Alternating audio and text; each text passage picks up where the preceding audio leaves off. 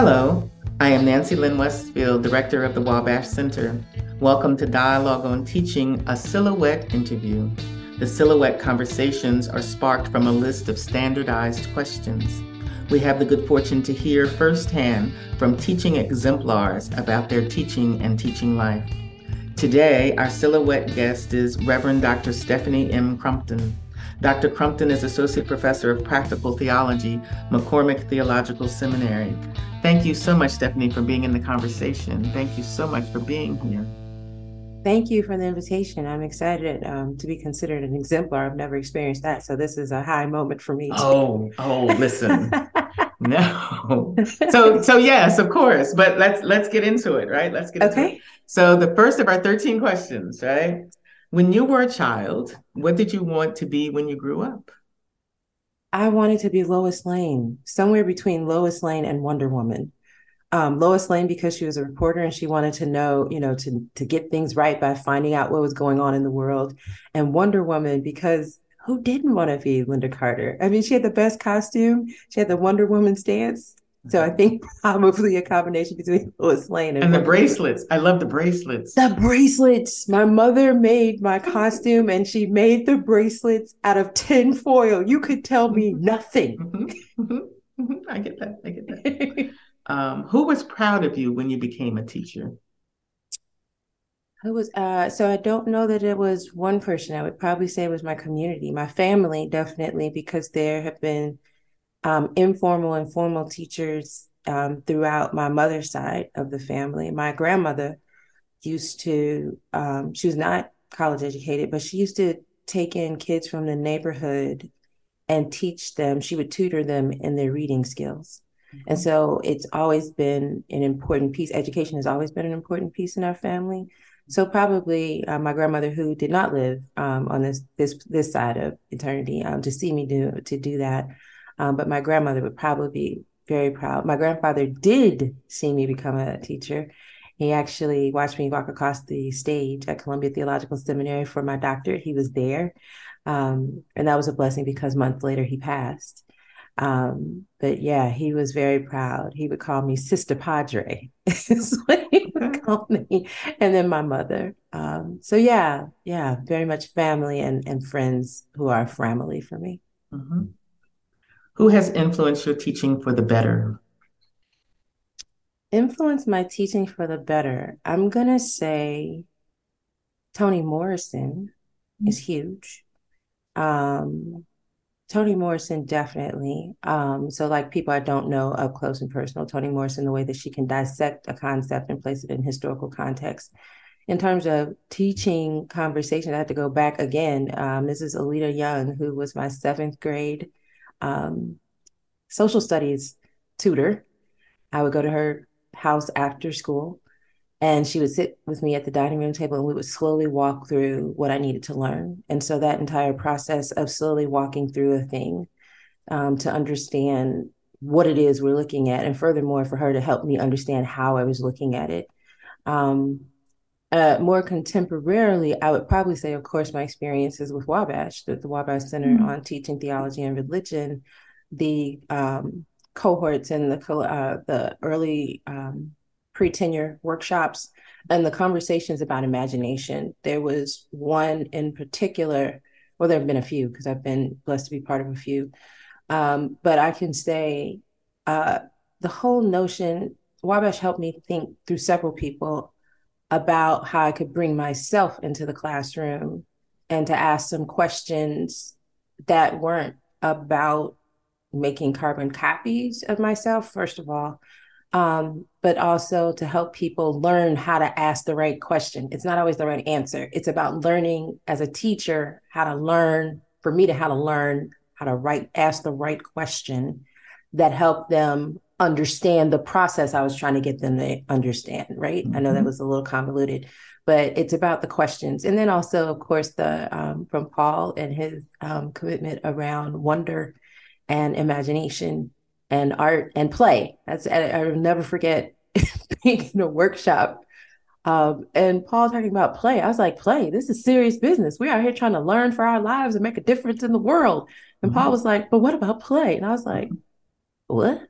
But then I stopped for a minute because I had a minute, because Wabash gave me a minute in the workshops to think about play, which then reverberates in the classroom for me now. How can I stop time to give people a minute to become curious, to play with an idea so that education becomes the classroom experience allows them the minute to play with very serious issues. That's right. That's right. So pedagogy of play is very much what we advocate for our teachers and for one another, right? So, yay. What is a favorite nickname by which you are called by a loving person? I just had a great conversation with somebody about this. So a very good friend of mine, Davida, a long time ago started calling me Auntie BG, aunt to her daughter. And it stands for Black girl, Auntie Black girl.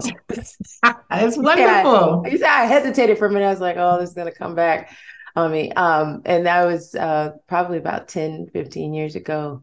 And now her niece, her daughter, her child, and I asked for an upgrade to be called BA, Auntie Black Auntie. I was like, we passed the girl stage. So now can you please call me Black Auntie? Because I'm moving into the auntie stage of my life. And both such terms of endearment and warmth, right? Yes, that's very wonderful. Much so. Very much so. Yes. Yes. What has surprised you about teaching or the teaching life? Two things, especially right here, right now. I was surprised to find out that in as much as I was claiming that I was about liberation and emancipation and emancipatory practices of pedagogy and classroom experience, when I really looked at it, that's not in my mind. I was functioning in my mind from a perspective of liberation. But when I really looked at how assignments were being structured, how the classroom was being structured, I wasn't. The pandemic snapped us all back into a space of, for one, giving us time, whether we wanted it or not, to do some serious reflection. And for me, that reflection also occurred around teaching and the classroom, because I felt like we didn't have any time. We really didn't have any time to waste. Like, people are dying. I don't have time to waste people's time. They've got some critical skills they have got to walk out of here with. And so once I really started taking that seriously in different ways, it's not that I wasn't serious about it before, but there was an urgency. It was right here in my face because I teach in practical theology, because I teach pastoral care.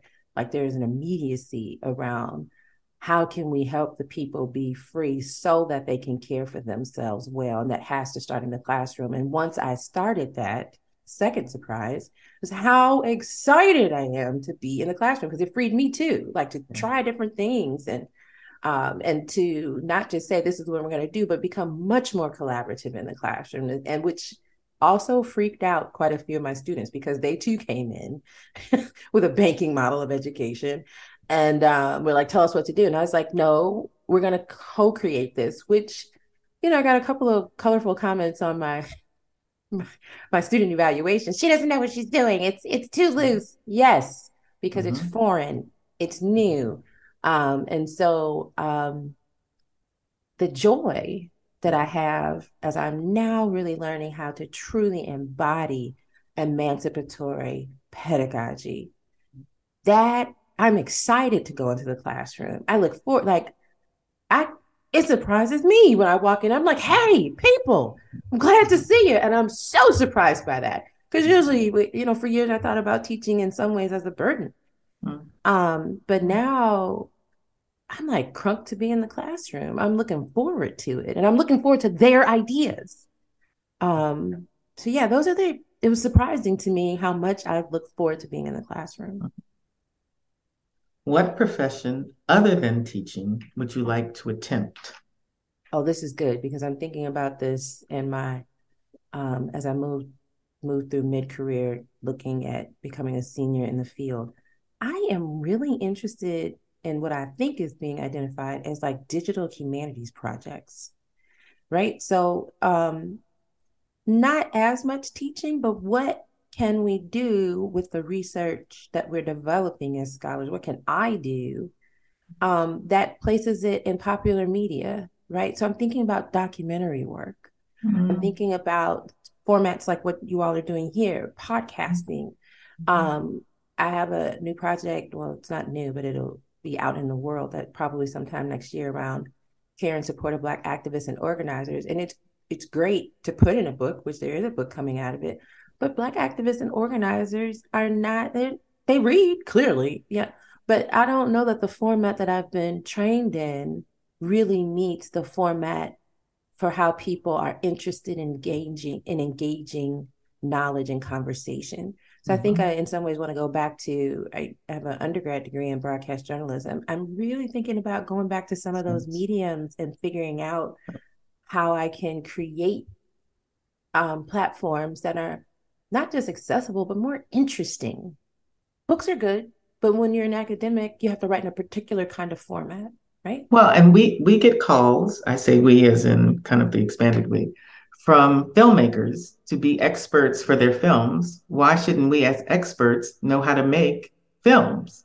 Right. So there is a bigger conversation to be had. So I think that's a fabulous idea. Yeah, and I Now gotta say, I Dr. get some Crumpton, of I the also thought you were gonna say yoga. You don't want to be a yoga. okay, no, so I at one time I was teaching. So here we are. So I did yoga teacher training in 2017, Mm-hmm. 18, somewhere in there. It was about a year and a half training. I loved it, and then I was doing some teaching, and then the pandemic hit, and I just haven't had time to teach. I barely had time. I'm just now getting more seriously back into my own practice, but I will say that those things do become a part of my teaching experience, like around breath work, but also the kind of process you go through on the mat in terms of connection between insight and embodying what you live into. I do bring those things into the classroom, but no, no, I don't have time. That's I okay. wish, but I don't have time. I got to pick. Yeah. Okay. Yes, yes. Okay, next. Do you enjoy writing in longhand? If so, what is your preference of ink pen or writing utensil? Oh, this is good. So yes, and it's usually in a journal. And I have Kim Russa to thank. A few years ago she bought me a Lamy fountain pen, and buddy, that fountain pen life is where it's at. So I Mhm, do love, I like, she started me with Lamy's, and now, oh shoot, I'm not really a brand person. It's more like, what does it look like? But I will mhm, say that I'm starting to enjoy the medium nibs on fountain pens. That's not a calligraphy nib mhm, because that has a curve to it, but it's a medium stub nib, I think is what it's called. mhm. And I like inks that have good saturation. So I'm still looking for a deep, like lapis indigo blue. And I am enjoying my turquoise Lamy pen that came with turquoise ink. Makes me very happy. Makes me feel like a rock star. What's your superpower? Laughter, Yeah, say humor, more. Say more. being able to bring levity to a situation. And sometimes I have to use my body to fool my mind. Like sometimes I get really overwhelmed and it's really bad. Like it's something so preposterous or it makes me angry or it's like a real obstacle, but I can't afford the energy to spend it being angry. So I have to be like, ha, Mhm, yes, woo. mhm, And then mhm, all you can do is laugh about it. And that cuts a path for my body to move forward instead of leading with my brain, which is like, can you imagine that this mess is happening? So I want to say laughter, and laughter is compassion mhm. for myself and also with others. Cause like some of the stuff out here is like, it ain't funny at all. But sometimes when you can speak the unspeakable through laughter for yourself and others, I think that's probably my maybe laughter and telling the truth through humor. Because after we stop laughing, we're going to deal with whatever it is. That's nice. That's nice. What's your favorite curse word? Am I allowed to say that here? Tell me what it is, and I'll tell you if you're allowed to say it. Oh, it's a four-letter starting with F and you ending with K. Mhm, There we mhm, go. That's close. mhm, I gotta mhm. publish that. Jesus. Okay. Especially when I put them together in the same sentence. That's what I'm, yeah. And add Okay. a M in front of it too. Oh, yes, But yes, yes, that yes. really is where, Mm-hmm, oh, it's real when I've gone. mm-hmm, mm-hmm, mm-hmm. Jesus, M, and the rest of them. That's in one sentence is where I'm really at. That's Okay, probably my favorite. okay, Can't okay, believe you're okay. gonna publish that. Gee Mm-hmm, whiz. mm-hmm, mm-hmm, mm-hmm. We are, we are. How have you survived certain violences in teaching? Oh boy. When I look over the years, um, I think that their survival has sometimes been involved some numbing, and to just like Mm-hmm. when it happens to just be like, okay, this is happening. Oh boy. And like it becomes an automatic thing for me to just kind of step like dissociate at sometimes. Other times, I think I have employed younger times. I've employed an approach of because I'm in pastoral care. Okay, of saying doing the maneuver of saying, okay, something's wrong with this other person. Let me tend to that so that it can be better for me. And perhaps really saying in my mind, it will help them, but really I'm trying to care for myself in that moment. More contemporarily, I'm learning how to pick my battles. Mm-hmm, mm-hmm. And then I've employed the tactic of being real clear that that's yours and it's not mine. And saying, literally saying out loud, I'm gonna leave you to that. I'm gonna leave that. I'm gonna leave that right there where it is and leave you to that. And then sometimes you have to learn and develop the skill of head-on front confrontation in a constructive way that does not leave me on the floor. Right. There may be blood on the floor, but it can't be mine. Right. Like and there are moments for that. And as a church girl, you're socialized that that's not okay, that's not acceptable. And in the academy, that's you've lost it, you're out of control, but the situation was out of control. So let's just name that. But it's a skill, right? Mm-hmm, To mm-hmm. learn how to do that. If you look at the previous versions, younger versions of myself leading up to now. Yeah. Nice. What healings have you witnessed or received in a classroom teaching? Uh uh I'll start with witnessed. In pastoral care, it's happening all the time. A lot of times when students make the connection between something they've experienced and some material that we're engaging, and I'm trying to be intentional to just not say books because I'm trying to expand that.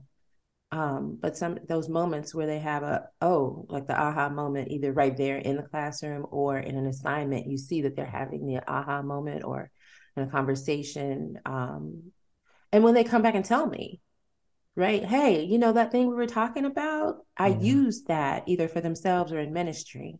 Mhm.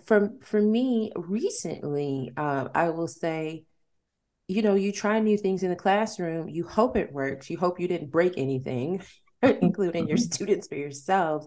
And when they come and tell you that was really helpful for me as I'm trying to move into this space deeper into emancipatory pedagogy, when they thank me and I know I didn't break any, or better yet, I did break something on purpose. I broke the old ways of teaching and learning, and we tried a new thing, and it involved some risk of disclosure or vulnerability. And they say, I really appreciated the way you did. Becoming open. The healing for me is becoming open to receiving their thanks and gratitude, and not just brushing it off as, oh, it's just the teacher. But no, there really was something that was happening between us in the classroom that was meaningful, and that is healing from kind of some ways of stepping myself out of the classroom that I had before. And attempting to re-educate after miseducation is a gesture of healing, whether you accomplish Yeah, it or not. yeah, and sometimes we don't know how embedded the practices of miseducation and also the practices of helping somebody forget that they have an answer, have the capacity to develop answers. Like that is a violence. That is miseducation. So when you stop doing that and people can Mhm, say, hey, that is healing for me. You're right. Thank you mhm, for that. mhm, mhm. What have you enjoyed most about the teaching life? The teaching life, what do I enjoy the most? The creativity. Uh Stephen Ray. at a particularly hard time, and when I was just starting out in teaching, I was having a very hard time. We were talking, and he said to me, "You got to learn how to make that classroom yours, like the Mm. actual space itself."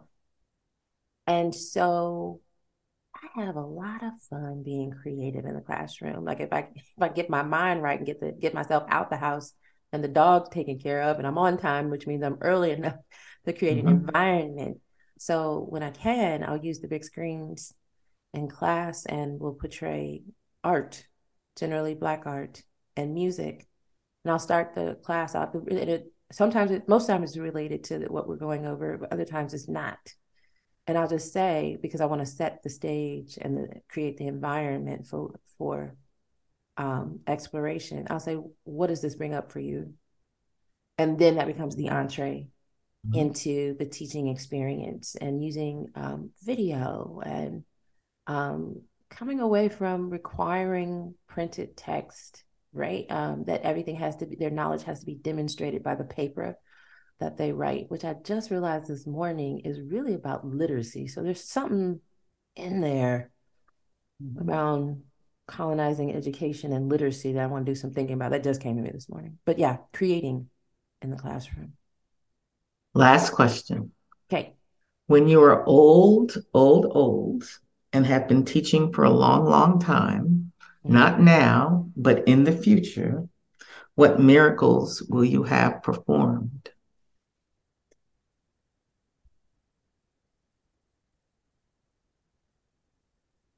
The idea of me performing a miracle is a little overwhelming, so I got to take a second with that.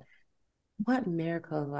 The miracle will be that not that I have completely shaken off um, banking pedagogies and all their cousins and friends, but that I will have a clear view of them and will be able to explain to others and help others develop a clear view because it's a part of American society and the intellectual processes around the world oftentimes to think and process and create knowledge in that way. So it's not going away. That frame is not going to go away. Um, Jesus said that the poor will be with you always, not because they want to be poor, but because the frame is equally persistent. I want to be able to have performed the miracle of teaching people how to notice the frame, how to Mm. dissect the frame, and construct an alternative frame that is as vigilant around emancipatory practice and making ways for new knowledge as the old banking models are committed to not doing those things. That would be a miracle, Yeah. I would say. And one worth conjuring. I'm trying my best every day, and it seems like I got a toehold on it because I really had a great time teaching last week. For a 1 week intensive, who loves doing that? Not me, but I did last week. So yeah, I got a toehold on the conjure.